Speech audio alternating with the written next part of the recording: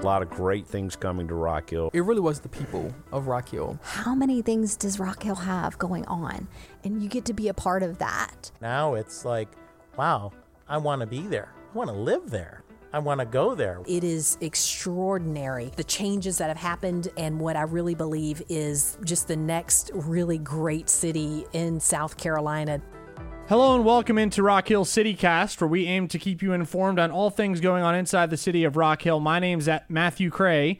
Usually to my right would be Ashley Studebaker, but she is away for the week. Some good things going on with Ashley. We'll miss her, but the show does go on, and in studio today, we have a repeat guest back for the first time in, I guess, almost a year. Hannah Horn with the Gravity Center. How's it going? Doing great. Hey, thanks so much for having me. And we miss you, Ashley. Hurry back. Oh, yeah. And how does it feel to be back on CityCast? It's been a long time.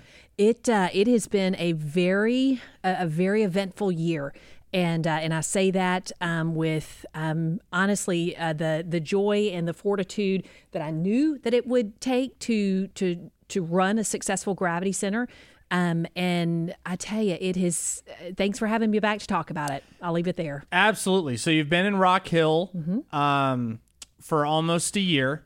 What are some things that you've learned in that time? Yeah, so keep in mind, Matthew, I moved here from 250 miles away. So, not only was this job new to me, but the whole ecosystem, I didn't know. Well, I knew Lucas McFadden. That's the only person I knew when I came to Rock Hill. We've had him on the podcast. Good friend. Yeah, just from our time in TV together. So it's been a wonderfully welcoming community.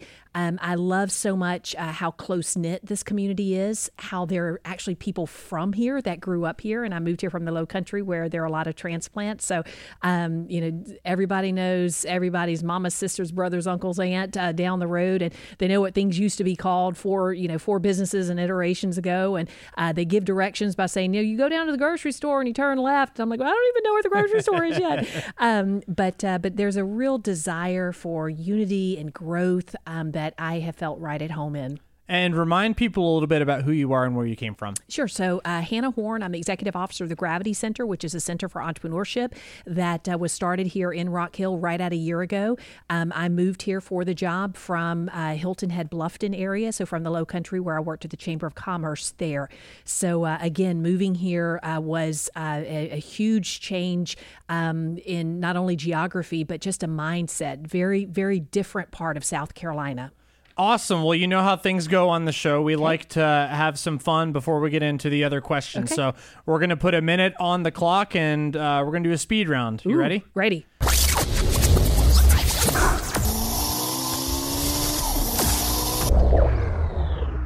Favorite fast food French fry? McDonald's. Regular fries, waffle fries, or curly fries? Regular. How many cups of coffee do you drink per day? 3. 3. All right. Last thing you watched on TV? The news about the Queen. Okay. 2 things you like to do in your free time? Garden and cook. So you're a former reporter. Most famous person you ever interviewed? Dolly Parton. Ooh. Favorite place to eat in Rock Hill?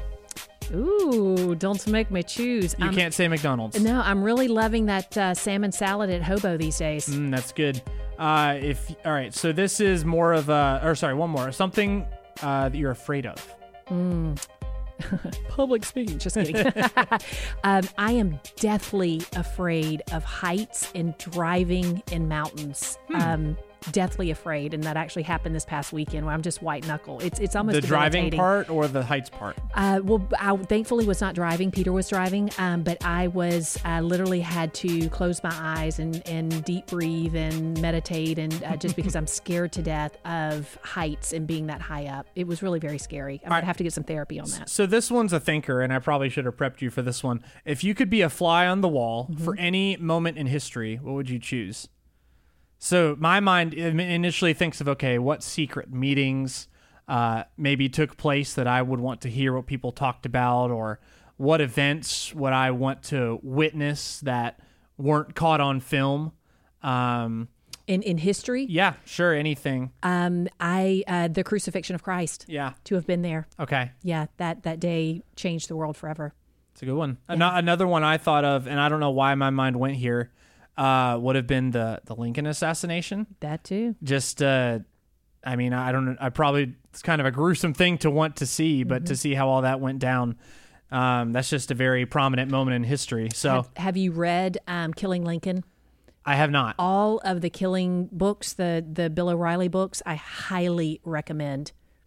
They are fantastic journals of history. Details you'd never know otherwise. Awesome.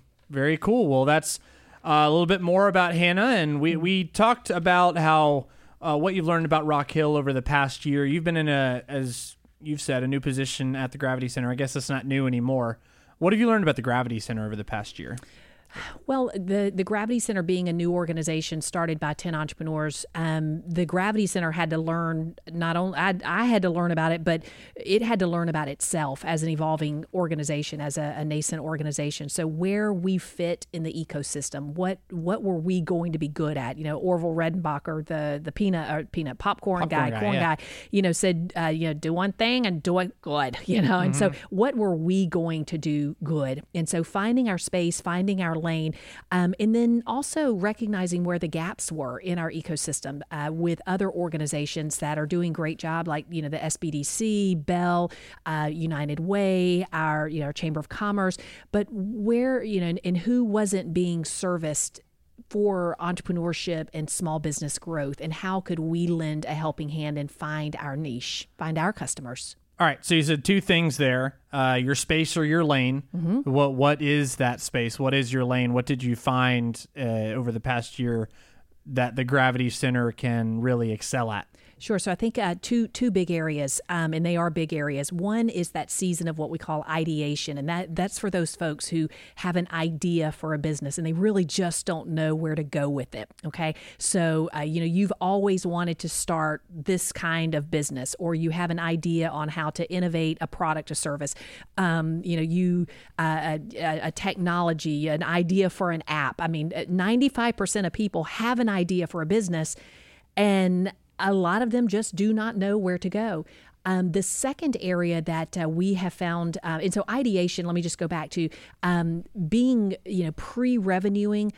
You're still trying to figure out what you don't know. You're trying to test it on a few customers. That's very tedious work for an entrepreneur. It's really where they hit a wall. They hit funding walls. They hit a lot of discouragement. So being there to cheerlead and network them is really absolutely key. The second thing that I would say is for those growing businesses that are beginning to scale to the point to where they need, they should all be protecting their intellectual property, their legal rights, but forming partnerships. When they go after additional investments such as venture capital or angel investing, we all know the show Shark Tank, right? So when you get ready, those businesses that go before those sharks, they have kind of figured out what their project or what their product or service is going to be, how they're going to price it, what their volume and capacities are, and those sharks are dink dink dink going to fire back at them. How can we help prepare those businesses and get them ready for funding? And the second thing you mentioned, gaps. What gaps have you been able to fill?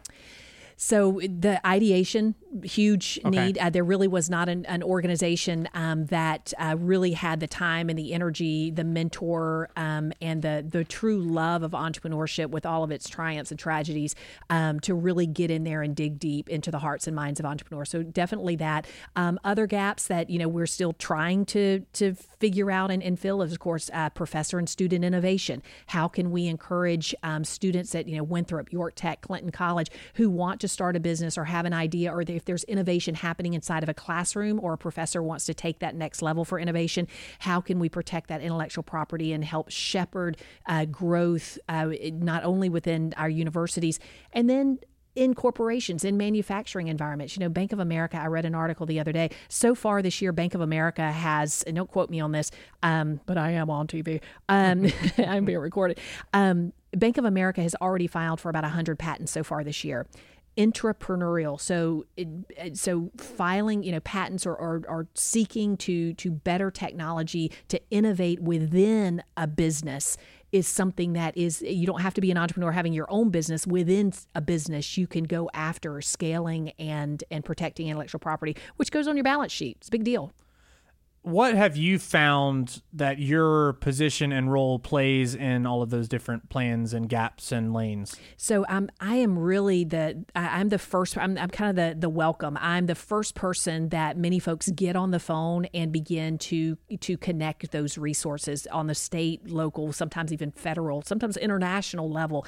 So being it's not really a gatekeeper, but it's a kind of a chaos coordinator, getting out to find out who's an expert in what organization provides what resource, and then just begin to connect them, which is the goal. The mission of the Gravity Center in the first place is to be a hub for entrepreneurship. It's to network, it's to grow, it's to help them scale. So I begin to just connect them with people who can connect them to their next step and help them reach their next milestone. What's an example of someone who came to you and you went to someone else to build that connection?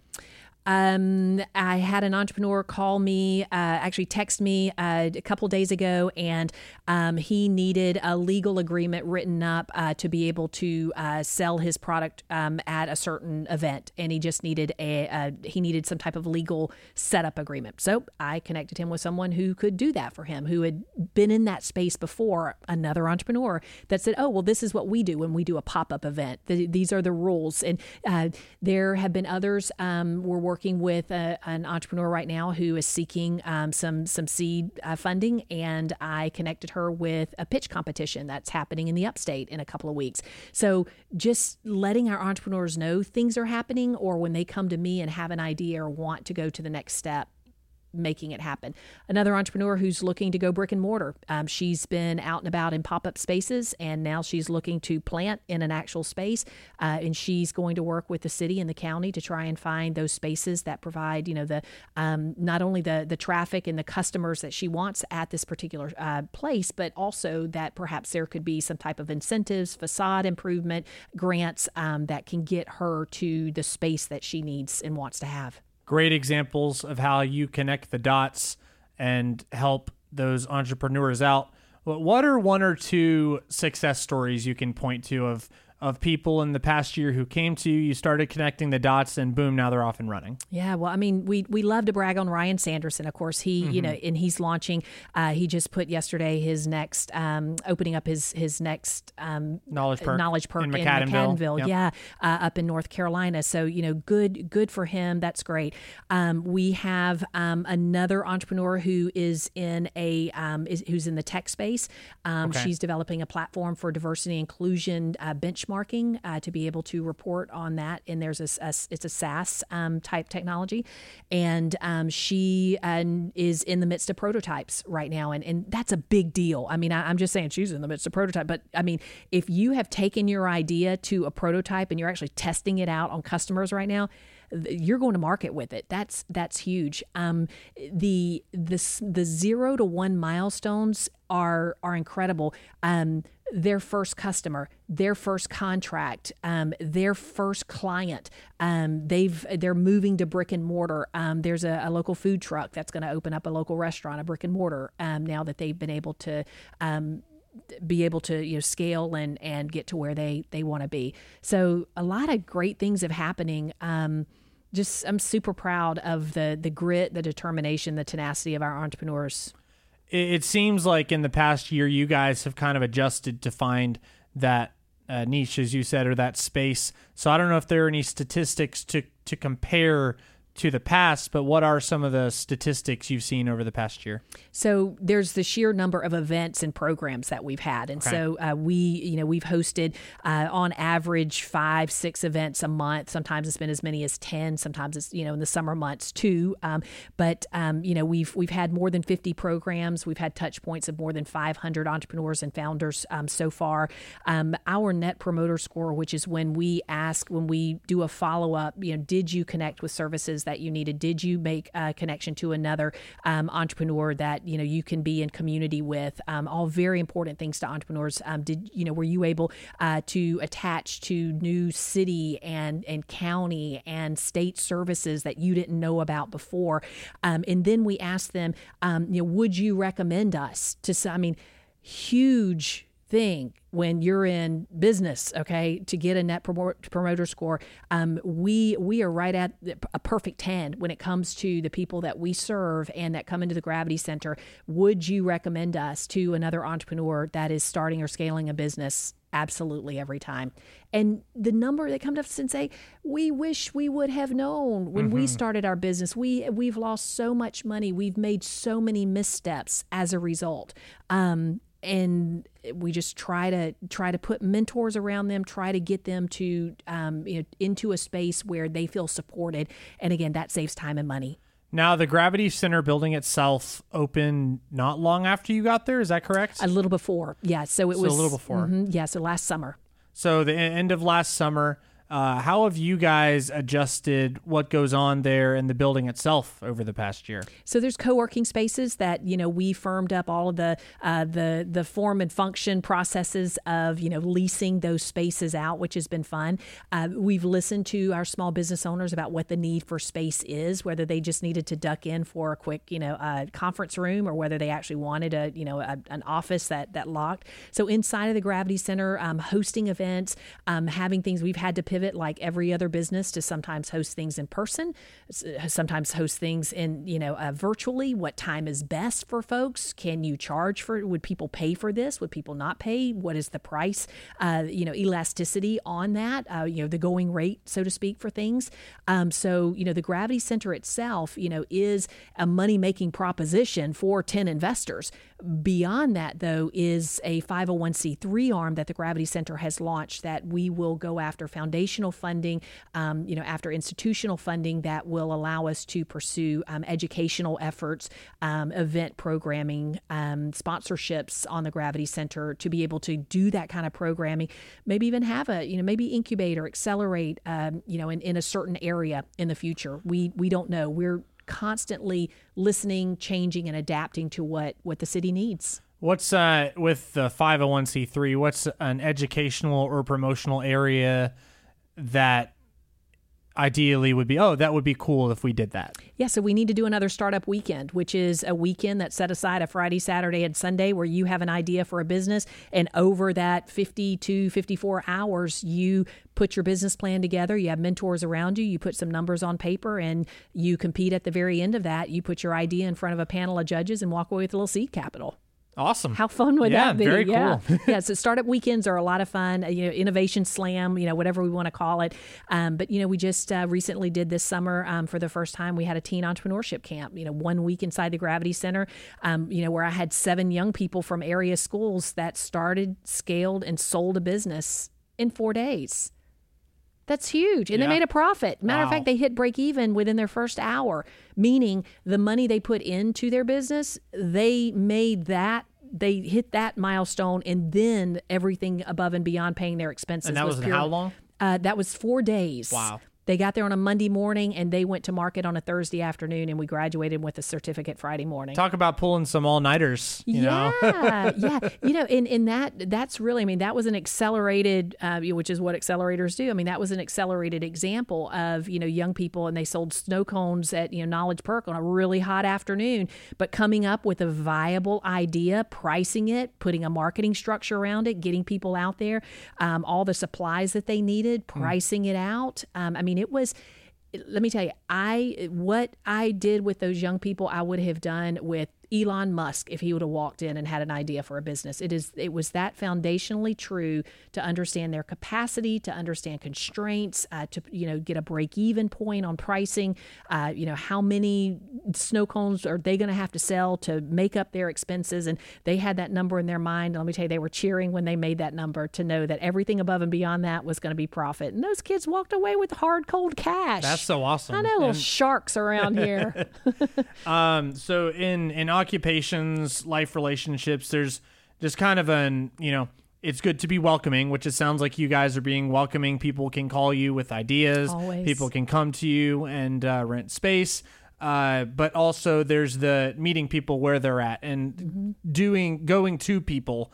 You guys have had some initiatives that you've done over the past year, and we'll we'll touch on a few. The first one I think is going on now or just ended, Lessons in Finance. What is that? So 5 Lessons in Finance began in August. So every month on the second Thursday, we have a lesson in finance so that you can understand your financial reports that you're going to need either for your investors or for yourself to really kind of take the temperature of your business. So it's still going on. We started in August with the income statement, the profit and loss statement. We just did the balance sheet. We'll do cash flow analysis statement next month. We'll then do nonprofit accounting. So if anybody's ever wondered how that differs, it's a very different accounting equation in nonprofit. And then in December, we'll have a CPA come in and talk about getting ready for tax season as a small business, what's changed in the tax code. So one of the foundational pieces of the puzzle for our entrepreneurs and small businesses, your business is not in your product, it's in your numbers. And so helping them understand their numbers, have foundational business knowledge on, how to do the math on their business is incredibly important. We wanted to meet them with that kind of programming. And what kind of turnout have you guys had for that? Is it an in-person thing? Yeah. So, anytime you tell somebody, hey, come to the history of accounting class, it doesn't have, yeah. So it unfortunately, it has not been that popular, but the people that have been there have been the people that have needed it and are willing to put the time in. There's one entrepreneur that, works during the day and just absolutely cannot be there. And so, very common, for me to come early, stay late, meet at a coffee shop, on a weekend to be able to say, here's what we went over. Here are the slides. Here's, the free Excel spreadsheet that goes along with this. Play around in that. See what you can, see if you can figure it out based on just this small, short tutorial I gave you. Listen, nobody's coming out with a CPA license on the end of this, okay? It's simply to be able to look at financial reports and understand them. Do you see entrepreneurs come along a lot of times who either don't understand or have trouble grasping the idea of cash flow and your budget and all of those things? Has this been identified as just a really important thing to discuss? I would say 100% of the time. Okay. 100% of the time, because it is such an intricate part of your business, whether you have a service-based business, dog washing, or you have a product-based business. You sell a widget, you sell hammers. So you have to, in a service-based business, you cost out your time. So what does your time cost? And, what are all of the intricacies of what you need in that service-based business. And then there's the product-based. Then you've got cost of goods sold and all the, the accounting that goes into, the product mix of, making a product and then selling it, and, how you pay taxes on that, how you retain earnings on that. Listen, it's not my forte. It's not my strong area, my strong suit. But I know that it's important to my business. And so I had to learn at some point, on how to read these. And again, to take the temperature the same way that, if you went to the doctor's office and you had blood work done and they just gave you, that your red blood cell count is at the, is 42, you'd be like, well, what does that mean? Right. What's 42 mean? I don't know if that's even anything. My apologies to doctors and nurses who are listening. But there's, without a doctor's help or without someone really guiding you down that health metric, you just wouldn't know. And so that's really all we're trying to do, is to help you get a handle to be able to know the health of your business, especially if you're going to go after outside investment, or you're going to try to expand capacity. Do you have the cash to be able to do that? Initiative 2 I have here, and I think you may have touched on this earlier when you talked about the Bank of America article that you read, patent and trademark assistance. Yeah, so we actually have a venture going through a bit of a nightmare right now, having to rebrand because she has a business where she received a cease and desist letter from a similar named business up in North Carolina that says, hey, we protected the IP on this before you.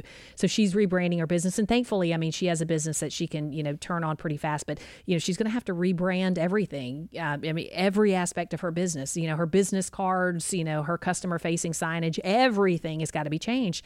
That being said, though, she's a rock star and she's going with it. So whenever first of all, we have attorneys that come into the Gravity Center that offer one-on-one office hours to if you have a question about trademarks, patents, your logos, your colors, anything like that, your processes that you want to try and protect legally, they'll sit down and talk with you about that and tell you what the options are, what the cost on that would be.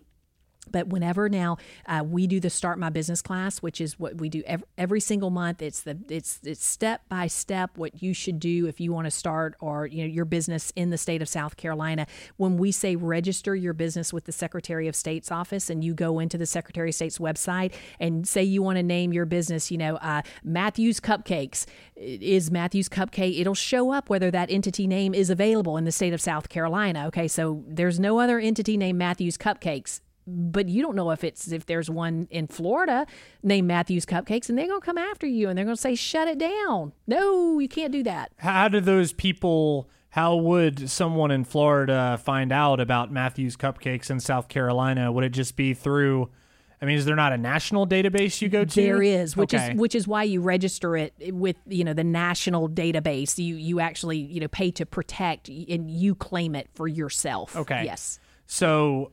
and a lot of how they find out about it, it's usually customer confusion. They are trying to Google Matthews Cupcakes and like, you spent all this money on SEO and suddenly the Matthews Cupcakes in Rock Hill, South Carolina is coming up and not the one theirs in Jacksonville, Florida. And you're like, okay. So they found out about you that way. Maybe this is an ignorant question, but if I'm Matthews Cupcake, sure, let's roll with it. Okay. Would there not be a place where I could see the nationally trademarked places? You can. Mm-hmm. And wouldn't that be something I would want to do before I follow through with something on the state level? It is, but you don't think about that when you're in the throes of it. And so that very thing, Matthew, is what we're talking about coming to the Gravity Center, that, they just love to make cupcakes. God bless, they just love to make cupcakes. They're not thinking about the National Registry of Names. I'm here working in communications. It might be something I would think about, but someone who just loves to make cupcakes, me in another universe, I guess not something that crosses their mind quite exactly. So it's avoiding those kinds of missteps and, kind of helping you get to your customers, not having to rebrand in a year or two from now, protecting your logo. And, it's one of those things where you don't want someone coming after you and taking your name. Yep. Down the street, next state over, anything like that, Matthews, it can't even be like super, super close, Matthews Treats and Cupcakes. Is that legal? Really talking to an attorney about what is allowed. The third initiative on here is LinkedIn personal branding. Why is that important? All social media is so important to our ventures. Many of them are trying to get their first, second, third, fifth customer, and the number one way that these days that you can get to a big audience super cheap is through social media. And LinkedIn, branding yourself on a social media, legitimizing yourself with a website, with a social media account is huge. Because it's just the easiest way to get things out there, correct? It's just what's available right now. Think back in the day when you started a business and you'd put a little sign out in front of the business. Well, you'd get those folks that drove by, but how else would somebody? Well, maybe somebody at church told you about the business. Okay, so a little word of mouth got going. There was no way I would know about that great boutique in Rock Hill if I lived in Fort Mill or Charlotte. So you can really leverage a lot of free services through LinkedIn, through Instagram, through Facebook, and especially in the pay-to-play platforms. If you decide to put a little money behind and boost your post, and we're talking the same language here because I know you know about this. But man, you'd be surprised the number of people you say boost a post, and they'd be like, boost a what? A how? A when? Don't even have a Facebook account, and so helping them set that up, operate it efficiently so that folks will be able to use it and advertise. I'm going to give a quick plug here, and then we'll go into the next initiative. But one of the ways I've seen that with what we do here at the city is the Rock Hill Economic Development account does small business spotlights every Wednesday and highlights a place. And I can't tell you the number of places I would not have known about without those posts. So that's a good example. So I know based on the snow cone example earlier, you've had some good experience with young people here in Rock Hill. What is the Teen Entrepreneurship Startup Challenge? So that was it. That was the summer camp. Okay. Yep. And like I said, we hope to do even more with young people in and around the area, not only K-12, but especially inside of our colleges, inside York Tech, Clinton College. And then, even Global Entrepreneurship Week, which I want to get a big plug in before, depending on our time. Global Entrepreneurship Week begins November 14th. We've got several events that are happening that week where you can kind of dive into the exciting things happening. There's a big event on Monday. We'll do it'll be a dinner, some awards, a great speaker.